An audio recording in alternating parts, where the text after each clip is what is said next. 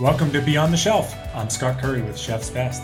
We gather to talk about the trends in marketing, retail, and production in food and beverage that are shaping the industry. Joining us today is cultural anthropologist, market researcher, and a storyteller, Sarah Merriam. Sarah is Director of Syndicated Research at Murphy Research, where she leads their syndicated research program, including their continuous nutrition and fitness study, State of Our Health, and the World Value Index, which measures the impact of brand mission and purpose. Prior to Murphy, she was Director of Syndicated Research for the Hartman Group. She holds degrees in anthropology, plus a Doctor of Philosophy, Cultural Anthropology from the University of Indiana. Go Hoosiers. Sarah, welcome to the podcast. Thank you for having me. So just tell us a little bit more about Murphy Research and what you're engaged in. And I'm curious to know how you ended up where you are. Oh, sure. So Murphy Research is a full-service market research firm. Most of the company is based out of Los Angeles and Santa Monica, but I'm actually in Seattle. We have offices in Minneapolis, DC, and Dallas too. So kind of all over the place. We've gone fully remote. So it's hard to even say that we're even based in Santa Monica anymore. It's many companies like that. So why don't you answer this for me? So I should call Murphy Research if I need what? Well, if you have a business question that you need research insights for, whether that's B2B or B2C research, we specialize in advanced analytics. But as I said, we're full service, so we do everything, qual, quant, everything in between. Or if you have a syndicated need, particularly as it relates to mission-driven brands or health and wellness. So food, fitness, and mindfulness. And of course, that's my part of the business. Yes, and we'll get into that. So share a little bit about how you ended up at Murphy Research. You're obviously always had an interest in anthropology, which we could maybe define as the study of humans. I'm sure you have a better definition than I do. But share a little bit about how you ended up where you are today. Sure. So I think the study of humans is probably apt. Anthropology is a broad field that has trouble kind of policing its own boundaries. So I originally wanted to be a professor. That's why I got the PhD. But in the course of doing my dissertation research, which had taken me to Los Angeles, I kind of saw the writing on the wall about that career path, decided maybe that's not what I wanted anymore. And began looking into market research as an alternative. And that's actually how I started at Murphy Research. They were my first market research job. I went in as an entry-level research associate and never looked back. It was a great fit. It ticked a lot of the boxes that I wanted in terms of, being an anthropologist. I like to talk to people. I like to listen to them, to understand how they think, to, see patterns, big and small. And you get that in market research. I also am kind of a well-rounded student, I guess. So I like both the qual and the quant side. And market research was nice for that as well. Anthropology is, particularly culture anthropology, is really quite qualitative. So it was nice to get some numbers back into my life, I think. I did eventually move so my husband's job took us to Seattle. And that's when I started work at the Hartman Group, which is a very similar firm, but focused on food and beverage. So got really deep into food and beverage, and I managed their syndicated program there, which was really fascinating. Food and beverage is great. I'm continually interested by it. It's such a rich topic. Consumers love to talk about it, which is great. And not always true, like of every industrial sector, right? And it's fast moving. It's related to kind of deep-seated cultural, kind of longstanding trends at the same time. So just really fascinating to me. In the meantime, Murphy Research had developed their own syndicated business and were able to bring me back to manage their syndicated program. And one of the things that was interesting to me was there's State of Our Health, which you'll hear me talk about, is more of a holistic look at how consumers approach health. So in addition to the food and eating side, it also covers fitness, exercise, and mindfulness too. So I knew a lot about food and beverage and how consumers approach health and wellness through that lens, but adding these other aspects of health on top of that was really compelling to me.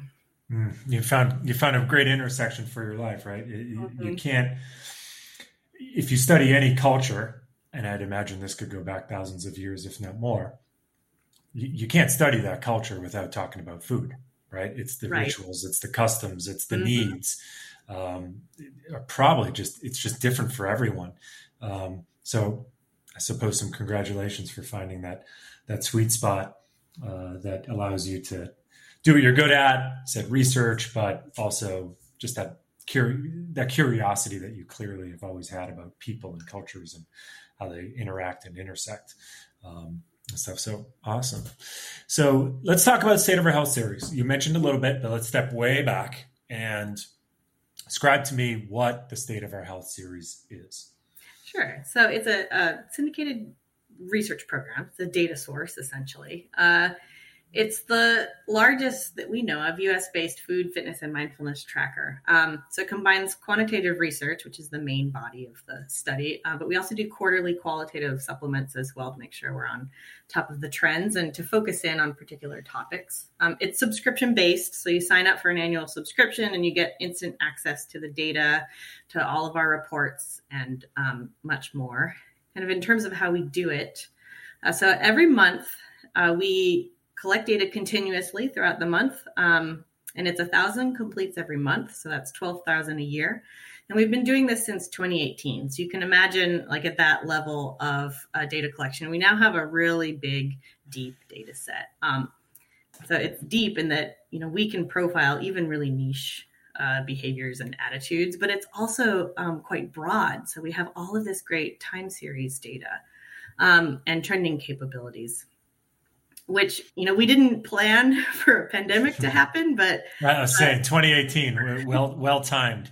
yes, it was. Just enough data before, and here you are. Yep, exactly. It's been really useful and interesting in understanding kind of, what has changed for the long term, what changed kind of just briefly, what's seasonal.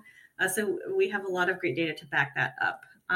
So every quarter, we conduct qualitative research as well, focused on a particular topic. So the most recent qualitative supplement was about Gen Z. We wanted to revisit Gen Z, so that's teens and young adults, because we had reported on them about a year previously, kind of depth of the pandemic, and things were going pretty poorly for them. And soon after is when all the headlines came out about all the mental health crises that, being out of school and kind of locked out of social life was having on this generation. So we revisited them, but we've also looked into mindfulness, to how that affects consumers, approaches to food and fitness. We've done profiling reports on differences in gender, on midlife, on millennials. So it helps because it's such a broad data set, doing these quarterly qualitative supplements helps us kind of narrow in to focus on a particular way we can use the data. So subscribers use it to kind of understand and forecast trends, like trends versus seasonality, that kind of thing. And, especially we've gotten a lot of questions around, how and to what extent the pandemic has affected attitudes and behaviors kind of across health and wellness, around food, around eating, fitness, etc. It's great for understanding differences across age groups, genders, and really any other type of subgroup you can imagine. As I said, it's a really big data set. So, if you are interested in moms who do Whole30 and yoga, we can find that person and tell you what they're like.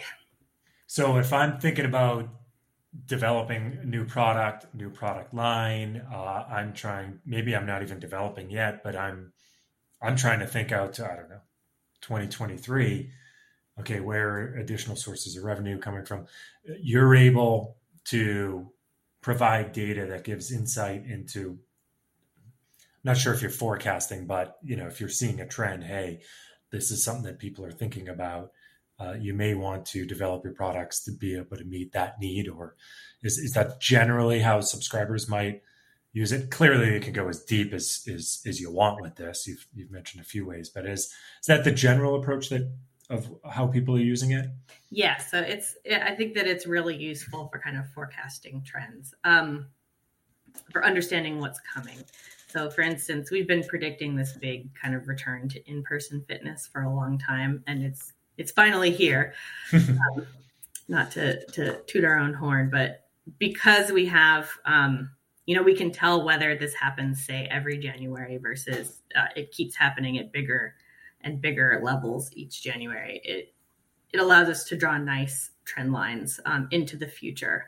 Mm-hmm. But it's useful for answering all kinds of business questions. So often as a kind of less expensive alternative to primary research, right? Because we can identify, category purchasers or different types of channel shoppers or people based on kind of how frequently they go out to eat versus cooking at home, that kind of thing. So investors could use it to, determine whether or not they're going to be a seed investor in something and say, well, is this really the way things are going? Or is this just a fanciful idea that someone has?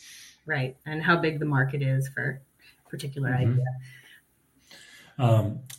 How do you acquire the data? So let's say me, all right, I heard about this and I'm signing up. Am I entering data into an app? Is it asking me daily questions? What's that experience like that provides you with this high level of integrity with the data? Do you mean as a respondent? Yes. Yeah. So we partner with the largest consumer data panel out there. So it's a kind of a multi-step opt-in process on the part of the respondents. And then, so that's how we get our sample for their survey. And then it's balanced. We're very careful with our data collection. It's balanced according to census targets by age, gender, race and ethnicity, income, and region. So we want to make sure we're looking at a, representative selection of the population. And I'm fearing a loss of knowledge from my Stat 200 class in college, but how many, is it N, right? N? Mm-hmm. How many folks do you have supplying your data? It sounds like you've thought through it all, but I'm just curious from the listener standpoint. How many like the total sample pool? Yes. It's millions. Oh, wow. It's always changing because they're continually adding new people and then also cleaning out kind of, all of these sample sources have bum respondents or people trying to game the system. So it's constantly changing, but it's extremely large. Let's put it that way. I got it. I got to be in that class for the record, I think. That's pretty good. Maybe get an F in understanding now, but I managed to be. You mentioned the trend of return to in-person fitness, related to food and beverage a little bit. But feel free, health, mindfulness, food, obviously are interconnected. What are two things that you think, any company out there should know about what you're seeing now and what you're perhaps forecasting with that data now? I've heard a lot, so I'm not going to try and be the expert. You're here. What do you think? We're in May 2022 right now. What's on the uptrend and maybe what's on the downtrend too? Yeah, it's great. It's a great question. So one of the kind of high level things we've seen, which is nice to put a number on, let's put it that way, is that Americans really have grown more engaged with healthy eating over the course of the pandemic.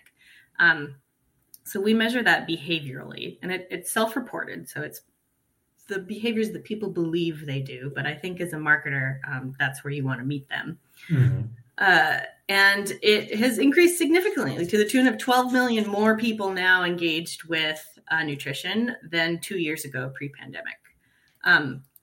It's true across age groups. It's true across genders, but it's much, the kind of difference is much larger among younger folks. So that's Gen Z, millennials, and kind of younger Gen X. So that means a lot of people, a lot of new nutrition consumers, new health-focused, food consumers. And they're actually not coming from kind of the non-engaged population. So we're not converting people who weren't engaged in health already. It's people who were previously engaged with fitness have begun layering nutrition or healthy eating in a new way on top of that. So they already have some kind of health foundations, and now they're building in the food piece. which is different, I think, as a population than kind of a person who has never been engaged with health at all. Because we find that once people start combining nutrition and fitness, their engagement with both of them deepens. So that's one kind of exciting trend. I think it's a positive outcome of a really tough and challenging time. How we see that working out in practice is not necessarily new approaches. It's just more intentionality. People say they've become more consistent in their healthy habits, and the reasons for that vary. A lot of people talk about it. It's easier to make healthy choices when you're at home, so they've been home more often. Because it's a lot of young people doing this, the approaches that they take are kind of consistent with approaches that people characterized as kind of millennial before. It's more about changing the whole approach to food rather than like restricting or adding specific things necessarily. So we've seen increases in people following various types of formal food plans and diets, which is slightly different than people being on a diet, which I can talk about in a minute. Rise in intermittent fasting, more people eating vegetarian or vegan, especially among younger folks. They're saying that a greater share of their groceries are organic. So it's kind of a rise in more holistic approaches to nutrition rather than, a lot more people restricting sugar, for instance. It's a massive generational difference there, Yeah, for sure. And the reason I think that's important is because the bulk of these like newly engaged consumers are coming from younger generations. That approach is going to look different from older folks who are much more likely to invest in nutrition in those ways by restricting saturated fat, by restricting sodium, by restricting sugar. Very like older traditional. Yes, these very specific. Almost interventions. The interventions that are. I don't know. I don't want to say they're not based in fact, but I remember growing up. It's the eat less fat. Maybe whereas that's just it's like trying to throw a dart and hit something as opposed to being healthier, Yes. And where we're hearing about the younger generations, which I'd like you to define because I think it's important for people to understand where they are. I don't think you're talking only about 17, 18-year-olds, that you're probably talking about, under 40. And guess what? Those people are starting families, heading into their higher income stages. They'll be the next managers, CEOs. They're going to be the tone setters moving forward. And I believe that we have become a little bit accustomed to think of these younger generations as still being younger when it's like, no, we've been saying they're younger for 15 years. Guess what? they're 38 now. They're managing exactly people. Right. They're earning, they're buying a home. They're earning. Is that true? Yes, you're exactly right. So when I say younger, I basically mean under about age 45. So I'm like the oldest millennial, right? So I turned. I'm right there. I just had a birthday. Yep, I turned 40 last year. So I'm one of these kids, but I'm not a kid, obviously.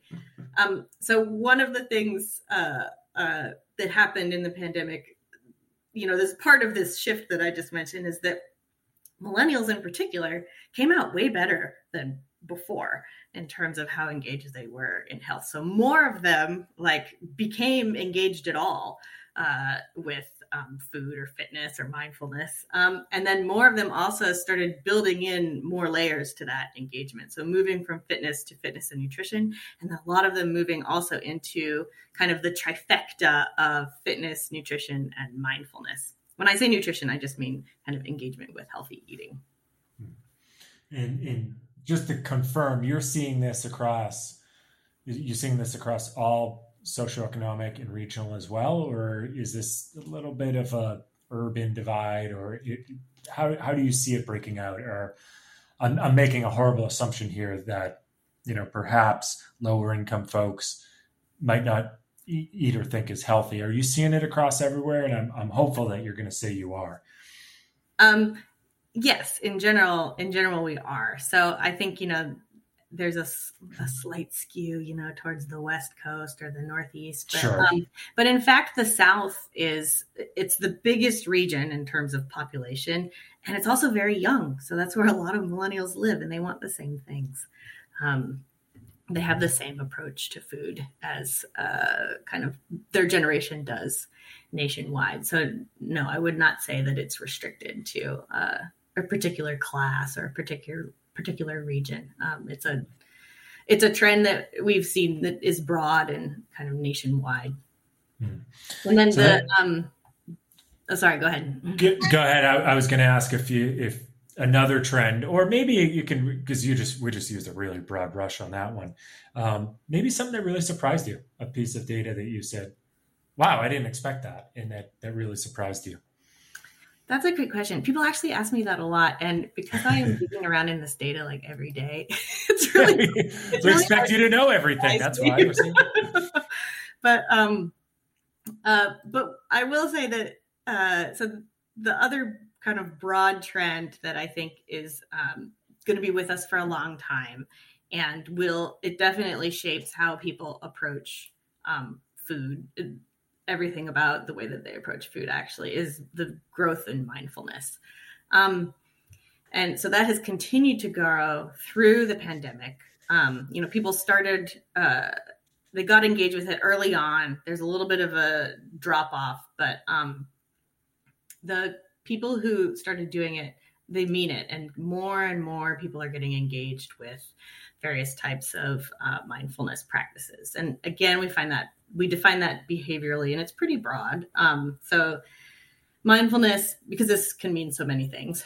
So we define a mindfulness engaged person as anybody who reports that they meditate, track their mindfulness with an app, do yoga or mindful movement, specifically for mindfulness, or have some kind of journaling or gratitude ritual on a weekly basis or more.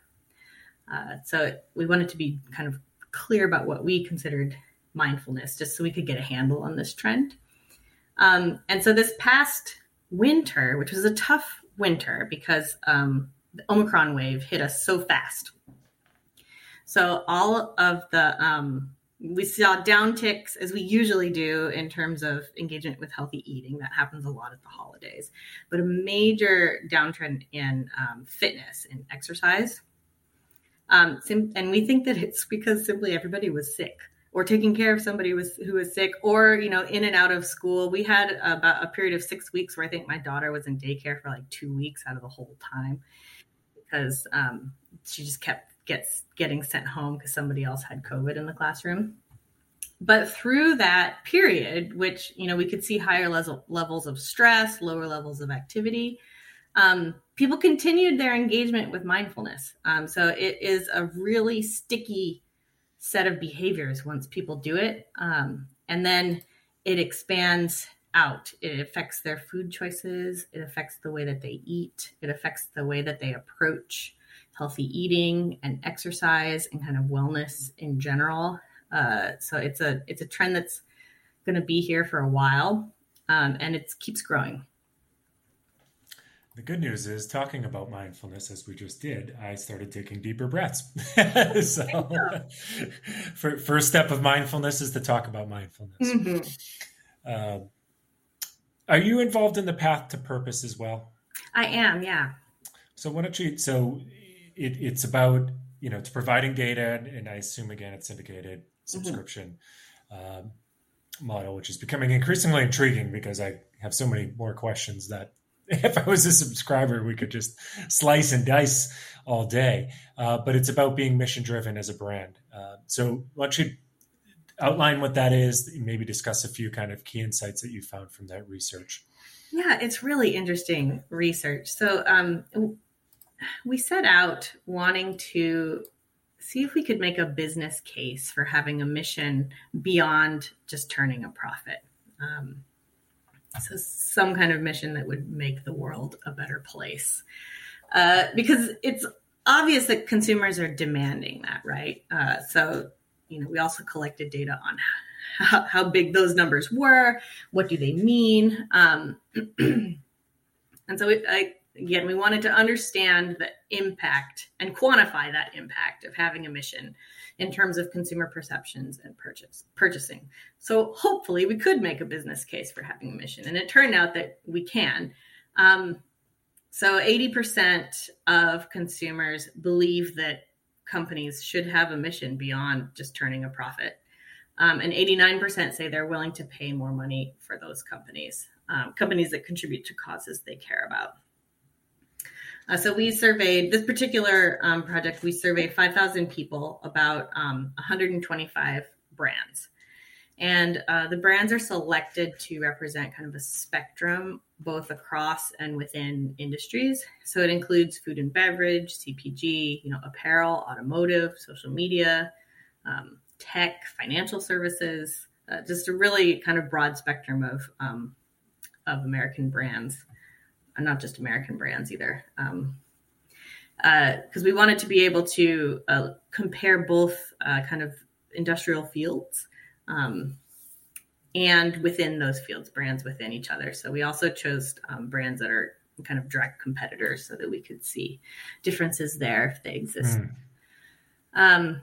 And there is a business case for having a mission. So beyond the fact that people want you to, what we found is they actually spend more at brands that they feel like make some kind of positive impact on the world, even than ones that are neutral. And again, this is across a big spectrum of brands. There's brands in, say, food and beverage, for instance. There's some at the top of the scale and there's some at the bottom of the scale. So it worked out actually really nicely in terms of the math. So, we believe that measuring the impact of your mission, your purpose, is something that brands should start tracking as part of their kind of traditional brand equity metrics. So we developed a scoring system that we call the purpose quotient, or the PQ. So that this could become kind of a trackable measure with benchmarks and diagnostic tools within it that could be an addition to more traditional brand equity metrics. But it's also just a really, even, beyond that, we have a lot of data within the study about all of these brands and how they relate to each other, how consumers see them, how well consumers can articulate the mission of a brand beyond just thinking that they have one. And it's just really fascinating. So there's the PQ system score itself, and then we can provide like kind of diagnostics within that help you understand where that score is coming from, and also where to build or innovate from to take it further relative to competitors. Now I know that this is kind of we started this research again before the pandemic, but it was around the time that the Davos Manifesto came out. It's kind of crazy to believe that that's 2020, but it happened right before the pandemic, where they kind of united behind having a purpose, stakeholder capitalism beyond shareholder capitalism, right? They recognize that there's a declining trust in business and institutions that goes along with declining trust in government. And there's this sense that kind of the system is rigged against the common person. And this just it's not a good way to do business. And consumers agree. But it is, as we know, kind of a really fraught thing for a company to try to take a stand, even if they know that consumers are increasingly demanding it. It is. I think, one thing that a lot of brands try to do is be everything to everyone. Mm-hmm. And I believe they fear if they take a stand, and in this world today, you take a stand on anything, the sky is blue, someone will disagree with you and not want to talk to you, that they fear the market that they might not get anyways, Yeah. That's a good way to put it. Whereas you take someone like Patagonia, that They know who they are. They live it. It's the essence Hmm. of who they, all the way down, and massive brand affinity and loyalty towards them. And I would wager that somewhere there's a document or sign on the wall or something that defines Patagonia as being very comfortable with who their audience is, but even more importantly, who their audience isn't. And saying that's okay. That group or segment might not purchase our products, but this group over here really will, Hmm. and they'll love us forever. Um, what would you say to companies that are struggling with that? And I think a related question to that is what we talked about a little bit with Patagonia is I think undeniably Patagonia is who they are, and it is not just a 2 month marketing campaign, right? They don't just make a quick donation and go, "Hey, we're pro environment, Yep. we're pro human rights now. We gave $100 over here." Uh-huh. They live it, and I think why don't you try and sew that together the best you can using data you've seen, if it's there. Of you have companies that aren't willing to go all in, and it's either because of not understanding branding, to be honest, maybe laziness, uh, but also not wanting to exclude a segment, right? You take a Mhm. stand, then someone's against that stand. And also just, why don't you try and wrap that up into what it means to truly be mission driven and how to guide folks past not wanting to upset or exclude potential future revenue from them. Right. Yeah. Well, I have I two. know that's a 2 hour podcast I Yeah. just asked you about, but if you have any data that supports that, uh, I might at I, least I, try this. I do think that uh, this is still early days in terms of the idea that businesses should take kind of stakeholders rather than just shareholders into account. Um, and so consumers themselves aren't quite sure how to tell that brands have a mission, what that mission is, and if they truly act on it, right? So younger consumers, and again, I'm talking millennials, Gen Z, expect much more from businesses than older ones do in terms of both words and deeds. And I think they're also savvier at figuring out when those are matching or mismatched. Mm. But this idea, Americans in particular, often relate to corporations in a similar way that they do to the government, right? So they talk about voting with their dollars, and they kind of assume that companies will follow that idea. So if enough people don't like it, they kind of won't vote in terms of they won't buy it, and the company will have to change. And they're not getting rid of that conception. The idea of kind of voting with your dollars is very compelling. People want to feel like that they're doing good in the world in the way that they principally interact with the world, which is purchasing things. So the first thing I would say is even if you don't do anything else, it's good to start now in terms of just measuring whether people think you have a mission, what that mission is, what impact it has on their perception of the brand, just so you can get ahead of the game and kind of figure out what your mission could be so that you don't get left behind. The other thing that I like to say here is that we actually asked people what causes they personally support and then what causes they thought companies and brands should support. And it's, causes go on forever. So we asked a truncated list. And the answers are actually a lot more practical than you might expect. So we, basically just plotted them out on a quad map. And issues that consumers think that companies bear the most responsibility for are things that companies can actually directly address and address better than individuals. So it's things like responsible and sustainable products. So making sure that you're producing things in a responsible way, that you take responsibility for the ways that production and distribution affect the environment and try to improve them, fighting climate change, empowering employees, kind of reducing inequality and building a more representative workforce, using clean and sustainable energy. These are all things that it's well within, many companies' power to address, and consumers expect it of them because it's reasonable. The other end of the spectrum, things that consumers say, this is my responsibility and I don't expect it of companies, is actually, so there's kind of personal religious causes, but also, care for animals, supporting the military, things that I think companies often adopt because they think they're pleasing to everybody, when it's not actually what consumers expect from companies.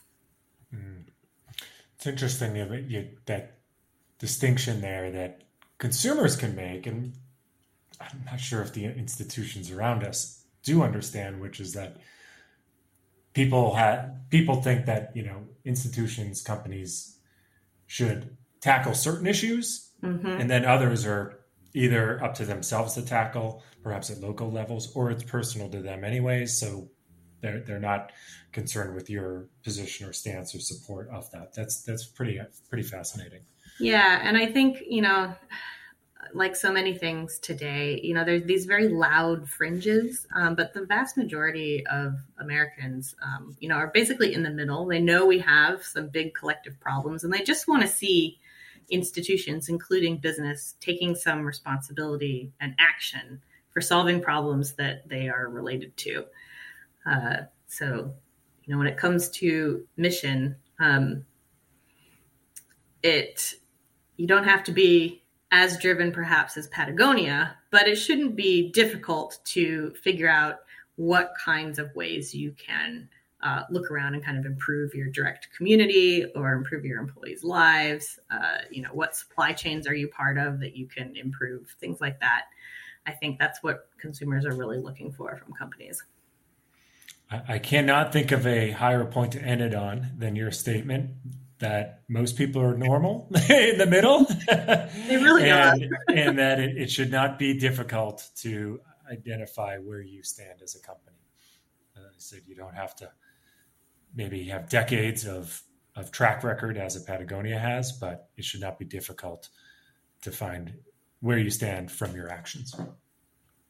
And I would suspect, to bring this full circle, that probably applies to mindfulness, health, fitness as well, that the companies should be transparent and upfront about who they are, and while recognizing where the population is and certainly where it's going, given the trends with the youth, and whether or not you're going to be swimming upstream or downstream right. of that is.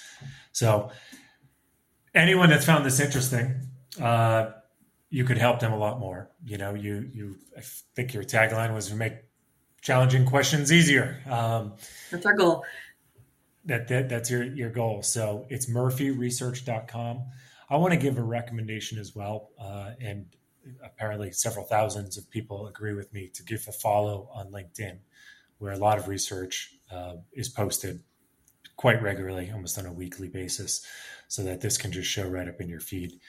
There's all sorts of audio. There's lots of different stuff. So it makes it easy to get some of these takeaways delivered to you. And then, of course, you have subscription services to at least these two syndicated research programs, but it only scratches the surface with which Murphy Research will do. And I think probably one of the cooler things is that you can tell that you really enjoy your job. I do. It sounds like you wake up every day learning something new, finding out something. And as an investigator, I think you have kind of this investigative quality. It must be pretty fulfilling to just have all this data coming at you to be able to process and in most cases help companies move forward in what I at least identify as a positive direction. It is fun. I do enjoy it. Awesome. Well, thank you so much for joining us. Again, it's murphyresearch.com. Sarah Marion, PhD. I should have gotten that in there. And again, I would give it a follow on LinkedIn in particular. said, over 5,000 people agree with me. So that information can just come at you and become a habit. So thank you very much again for joining us, Sarah, and sharing all these insights. Thank you for having me. Thank you for joining us on Beyond the Shelf, presented by Chef's Best.